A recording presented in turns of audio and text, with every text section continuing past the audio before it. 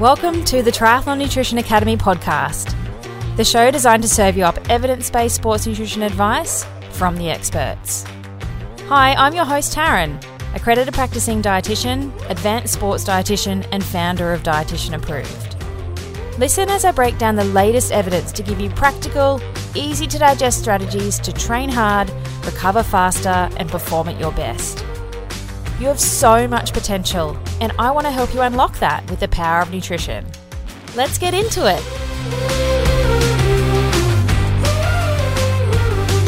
Welcome to this episode of the Triathlon Nutrition Academy podcast.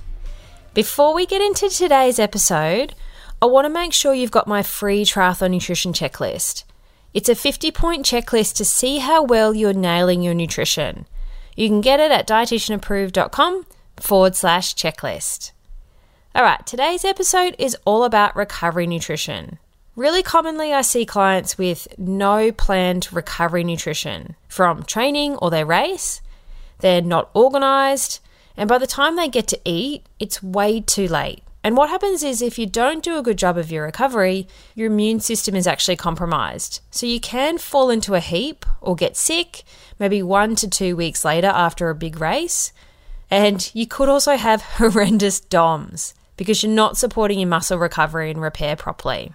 So my goal with this episode today is to help you try and have a clear framework for your recovery nutrition. I want you to know exactly what boxes to tick to give you the right building blocks to repair your muscles and refuel again and rehydrate properly. I want you to feel confident so you know you're hitting the right targets for you and putting back into the body exactly what it needs.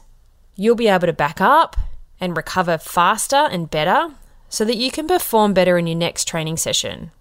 You'll have less, hopefully, muscle soreness and fatigue and try and avoid those really horrendous DOMs.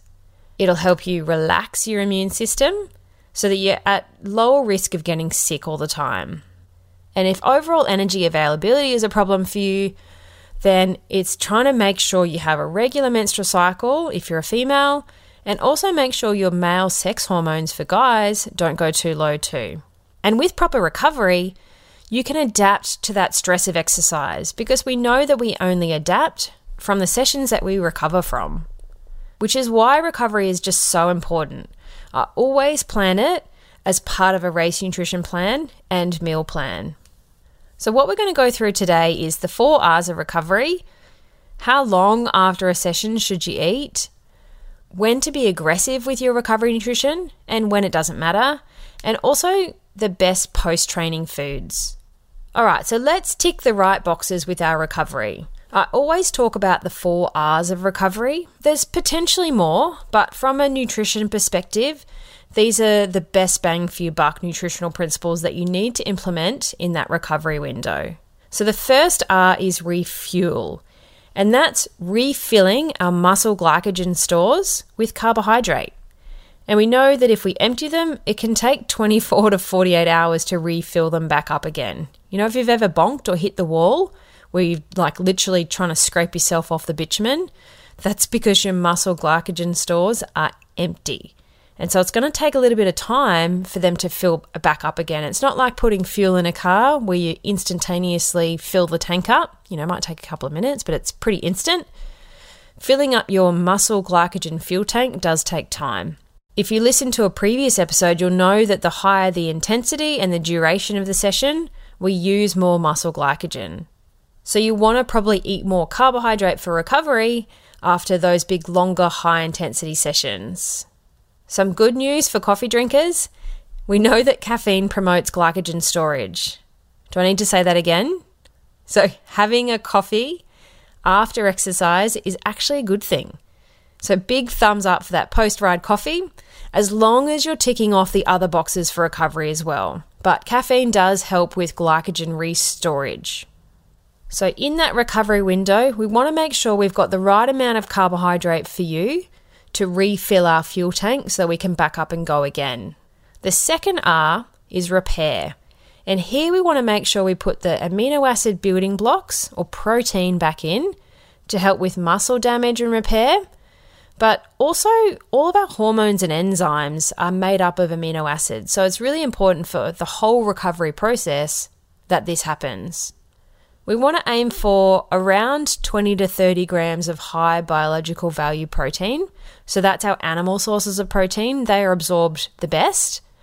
But you might need a bit more, say like 40 grams if you're a masters athlete or you're relying on plant-based protein sources, because they don't have the full range of amino acids like our animal sources do. So you might need a bit more to absorb them, and also combining different foods so that we get the complete range of amino acids that we need. Number 3 is rehydrate. So most people kind of do this anyway, but we want to put fluid, plus or minus electrolytes back in to replace our sweat losses that we've just lost in that session. And the amount you rehydrate with obviously depends on your sweat losses. It's highly individual. So having an understanding of your hydration and sweat needs is really important. Water is fine. You don't need anything fancy. You don't need to be sucking back those electrolyte tablets all the time to rehydrate. If you're just drinking water with meals, there's naturally electrolytes in food, and so that can assist with fluid retention if you're dripping it in with your recovery meal, and also in the next sort of 2 to 6 hours after exercise, depending on what your sweat needs are. There's a bit of research in beer as rehydration and milk and other types of fluid to see which hydrates the best. And we might actually get Dr. Ben Desborough on the show to talk about his research in beer, which is pretty cool. But milk has been shown to be more effective than sports drink with rehydration. But also, if we're drinking liquids with food, then that's going to do a good job of your rehydration anyway, without needing anything fancy.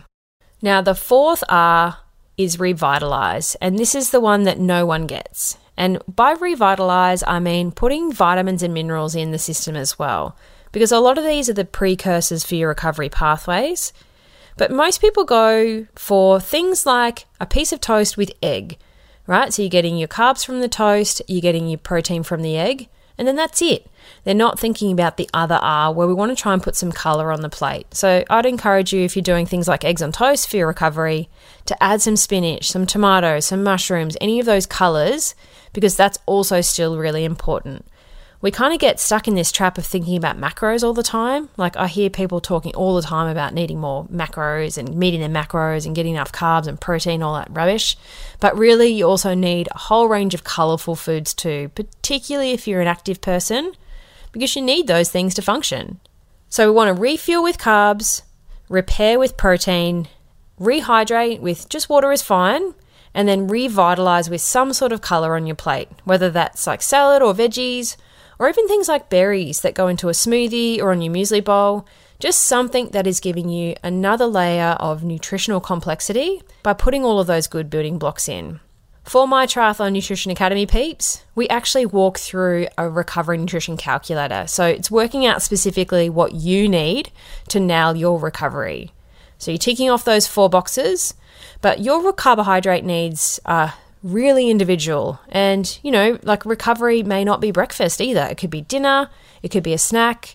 So it's just getting an understanding of how to tick those boxes off right for you. Because again, there's no one size fits all. It's not a blanket, here's a recovery meal, go do it. Every time I write a meal plan, I always give people a couple of options for their recovery breakfast or dinner or snack or whatever it is. But it's specific to them. Let me know if this sounds like you. Do you feel exhausted by the end of the training week? Do you crave sweets in the afternoon and feel like you need a nap? Training for 3 disciplines can be absolutely exhausting if you haven't dialed in your nutrition. It can be frustrating when you can't quite piece together the solid race performance you know you're capable of, and confusing when there's so much information out there, but you're not sure what's the right method for you. My goal for you is to unlock your true potential and feel like a supercharged triathlete. Firing on all cylinders, full of energy, and not only smashing quality training sessions, performing in every race too.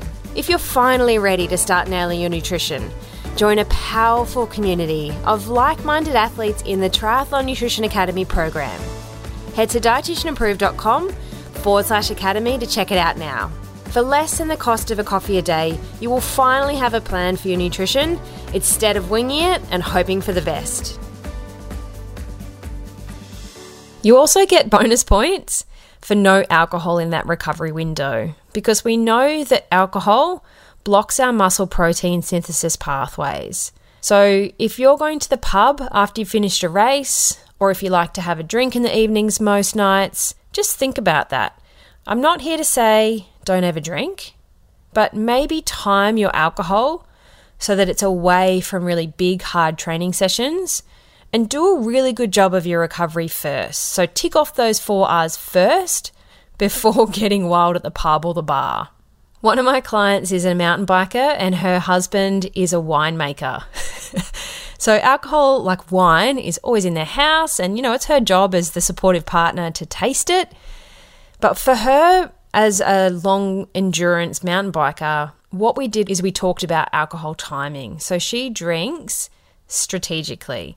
She doesn't have alcohol after massive big long rides anymore, where she'd finish a massive ride and then have a boozy lunch and then fall into a heap. She doesn't do that anymore, but she still enjoys wine occasionally, and she controls the quantities too, but it's systematic and it's away from big training sessions. So she's not doing a poor job of her muscle recovery and repair. Another good question I get asked is, how long after a session should you eat? And with most things, my answer is it depends.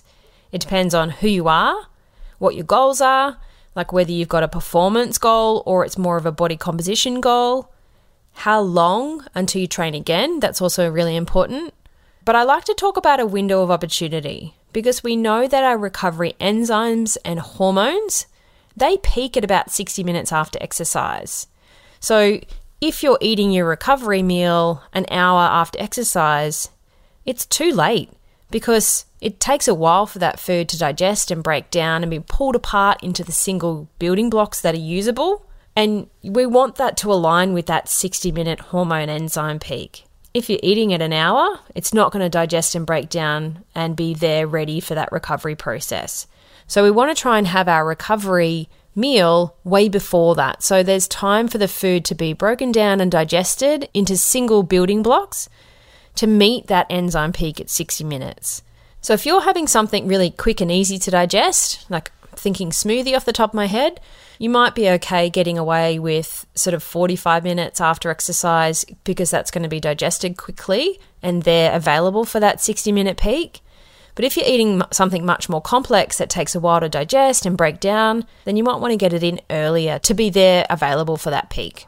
Now, we know it can take up to 24 hours to replenish your muscle glycogen stores when they're completely depleted. So when your turnaround time for training is shorter, then you might want to be more aggressive with your recovery nutrition.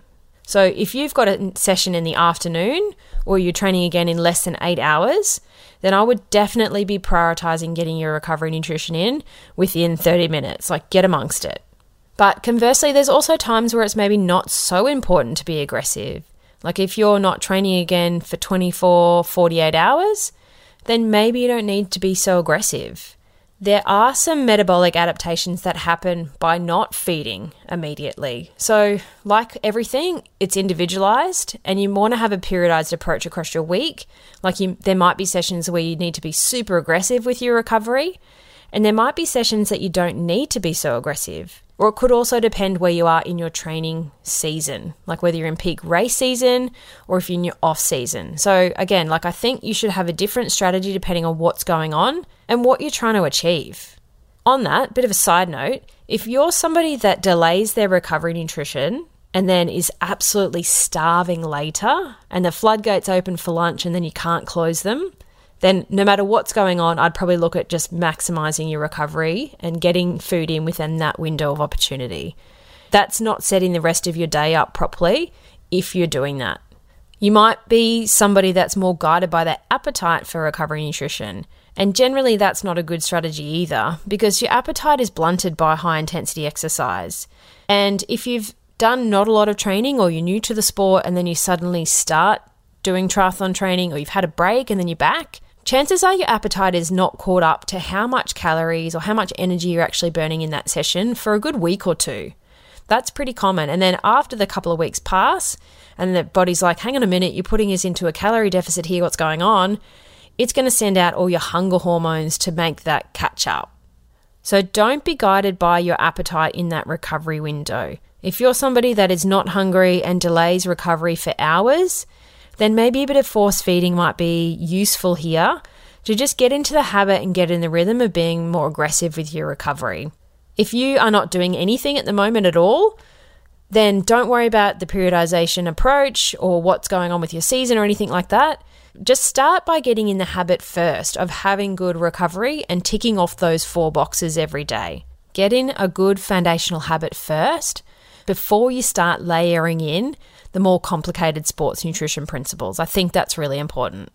We also need to consider your overall energy availability. Now, if you're somebody that is in low energy availability, and if you don't know what that is, we'll cover it in another podcast episode.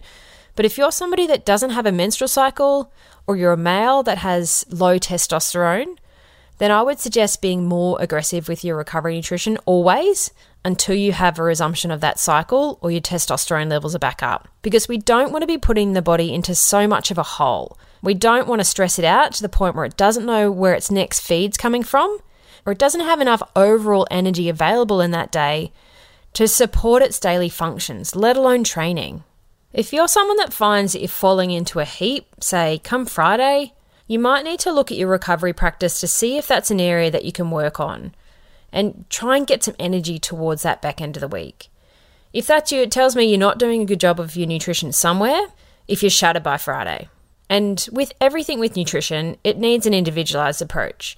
You need to have a look at the big picture for you, what your goals are, what your training week looks like, and where you are in your overall racing calendar, in the month, in the year, in the off season, in the on season.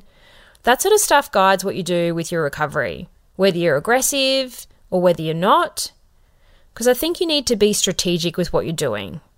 So if you don't have your own recovery nutrition plan, I really encourage you to develop one. Stop under-recovering and start ticking off all those right boxes to get the most out of your training.